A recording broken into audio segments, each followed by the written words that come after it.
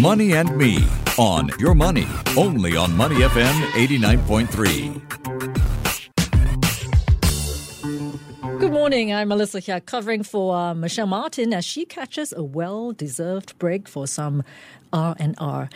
Now, taking into consideration the imbalance between the lack of supply of aged single malt Scotch whisky and growing global demand, did you know that based on a historically long-standing and continuous growth market, whisky casks have consistently shown an annual return of between 15 and 20%. And for those looking to dabble in whisky investments, you're in luck, as a Whiskey Cask Club has launched Asia's first ever Whiskey Cask Fund here in Singapore. The Whiskey Cask Fund offers accredited investors an alternative investment instrument and powerful portfolio diversification with low correlation to traditional asset classes. Now, this is a unique platform which allows investors to invest in premium whiskey casks at competitive rates. And it's the only fund of its kind to be regulated by the Monetary Authority of Singapore. So to find out how the Whiskey Cask Fund can help generate upside potential for investors and what its future outlook looks like, we'll have Mr. Alexander Knight, CEO and co-founder of Whiskey Cask Club, to tell us more about this alternative asset class for investment. Hello, Alexander. Welcome. Hi, Melissa. Thanks for having me on your show today. Thank you. Thank you. Now, your Whiskey Cask Club strikes a number of firsts, both in Singapore and Asia. Yes, absolutely. I mean, the reason that we set up the Whiskey Cask Club in Singapore was I've been here for quite a long time, over 15 years. And this is the best place in Asia to set up this type of company and also the fund. And it's Asia's first ever. It's Asia's first ever Whiskey Cask Fund. There are companies that sell to Asia, but this is actually the first fund that's for actual casks. There have been funds for bottles, but this is the one that allows people to invest in straightforward casks. And yours is also the first to be regulated by the Monetary Authority of Singapore, right? It is, yeah. Yeah, I mean, yours is not the only one in the world, right? I think from my little bit of research and understanding, I understand that the other funds tend to be, listed elsewhere, like in Europe, right? In Scotland, in the UK. So why Singapore? Why did you pick Singapore? Well, Singapore's a very diverse, inclusive country that, people have very high knowledge of whiskey.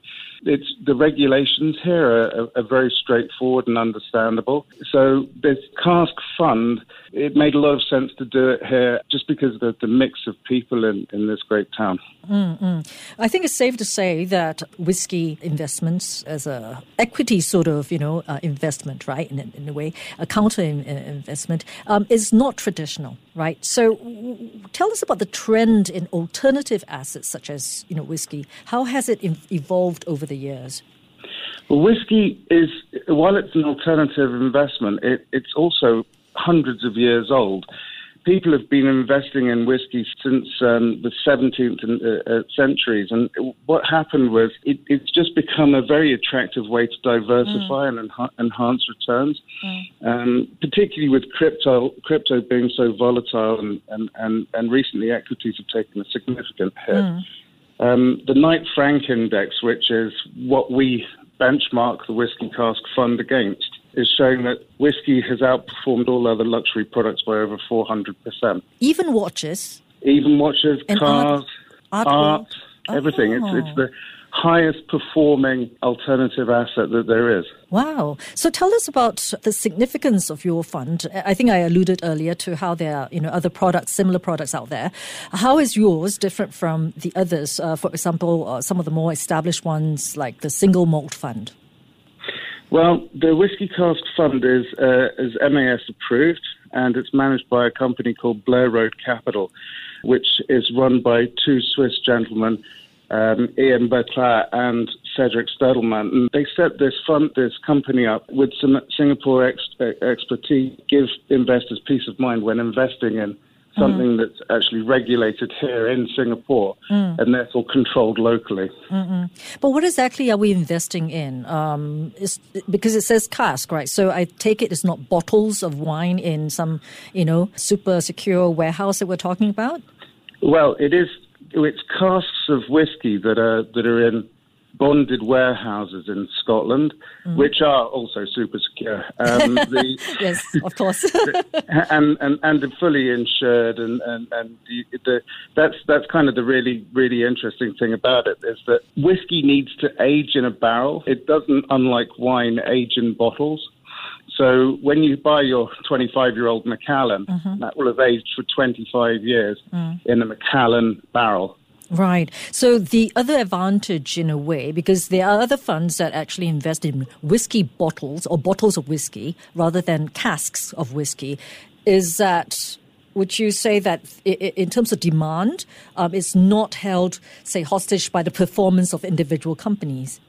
Well, the thing is, whiskey's a cyclical drink. It's unlike any other asset in the fact that it gets consumed regularly.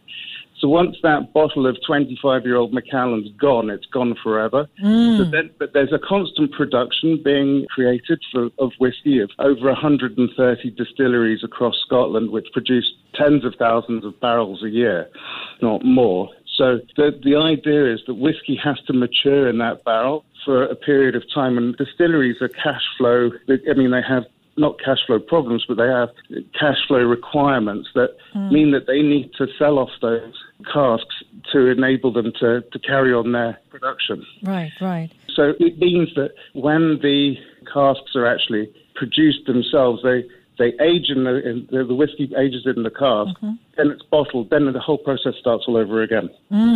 I know that earlier you talked about the difference between whiskey and wine, how it's matured, right? But in terms of investment grade, as an investment grade class, right, of drinks, of alcohol, what are there similarities in terms of the way the prices between these two appreciate? Because wine, I think, is a lot easier to understand in a way.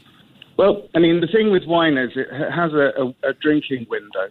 So whiskey, well, if you leave a bottle of whiskey out in, Singapore humidity, for example, it will survive in a dark cupboard, essentially, infinitely. Whereas if you do that with a bottle of wine, it'll simply go bad. So the thing is that wine has an optimum amount of time that you need to keep it for and then drink it. And then after that period of time, it becomes undrinkable or there can be problems with it. Whereas with the returns on the whiskey, they are about the same. That they're much more long-standing and people can make more money over a greater period of time. And it sounds like a more resilient form of asset as well compared with wine. It is. It really is. Yeah. It's one of those things that people are able to hang on to for much longer. This reminds me of something that someone said to me years ago, who actually went into investment grade, whiskey collection and et cetera, decades ago. And he was saying I'd rather invest in whiskey and wine because, at least if anything tanks, I still have something to drink, Well, this is true. but perhaps not in your case because, they're all in casks all the way in Scotland. Well, that's the thing is the customer can, if the customer wants to buy the cask from the fund, they're more than welcome to. Then they can bottle it and consume it themselves should they want to. Oh, so there's that option. That is certainly attractive, for potential investors, right? Well, yeah, and, if clients want to buy single casks themselves, the Whiskey Cask Club itself sells single casks of all sorts of different things. And they're more or less recession-proof too. Okay. For newbies, right, newbie investors interested in trying their hands, on whiskey investments, how would you guide them? What would you say? Well, I would say if you're an accredited investor, have a look at the fund. The Whiskey Cask Fund is open for accredited investors, so it starts from $50,000 up and obviously goes up. If you want to just dip your toe into it, you can buy casks which start from £10,000. So it's just really a case of what the person's appetite is. But, single casks will essentially double in value in 5-year period. But the entry level sounds pretty high. Did you say I thought I caught you saying its requirement is about $50,000 in investment. Are we talking about Sing dollars or? US dollars, and that's for accredited investors for the fund, but the single casks start from it's around 17,000 Singapore dollars. Okay. Typically, what kind of investors, right, going to participate in your fund? Well, they tend to be people who see a good opportunity. And with the fund, it's pretty interesting because unlike with a single cask, the investors can receive a 10% dividend, which is paid out twice a year. So it's people who really just want to make money. Okay. Of course, everybody, that makes it everybody. Well, yeah, exactly. And there's the same with the casks. I mean, the casks themselves are similar. I mean, people invest in them because they know that they're going to double in value within 5 years. Because they do, and this is historically proven, and if you look at the Knight Frank Index, it's quite easy to see that, these things are increasing in value by a phenomenal rate. So, okay, how has the response been to, your fund? It's about 2 weeks old?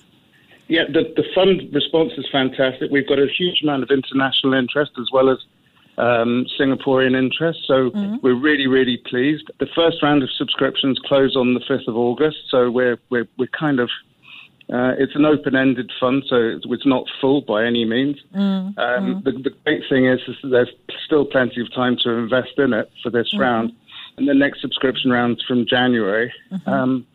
So it's just a case of depending on what the client wants to do, then we can always accommodate. What are the requirements? I know you mentioned the entry level sort of outlay is $50,000. What are the other requirements to participate in the fund?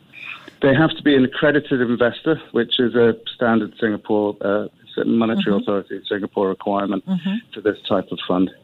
That's it? That's it. And of course, $50,000, to... Yeah, well, that does help, yeah. Yeah, and in terms of how one might want to introduce the fund into their portfolio, is there any sort of magic balance? Or, like, for example, this person is completely new, to investing, and they've not done any investing before in any asset class, right? So would you have any advice to these people?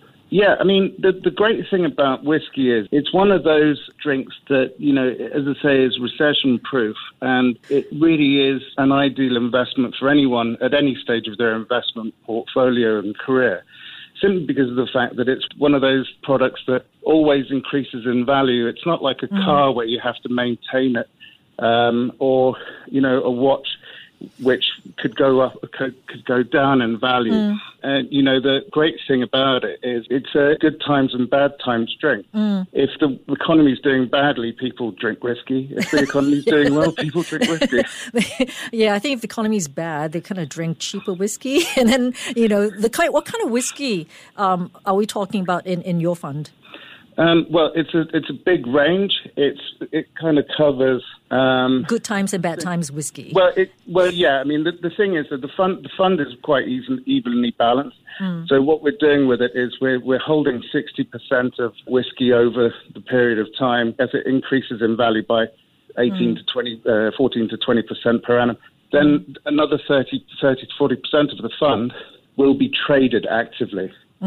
Which means that'll create the dividend for the clients. Yes. Now, what kind of whiskey that will be is it's going to be a lot of blended whiskey for the 60%, because 90% of all whiskey that's drunk in the world is blended. So the rest will be stocks for that.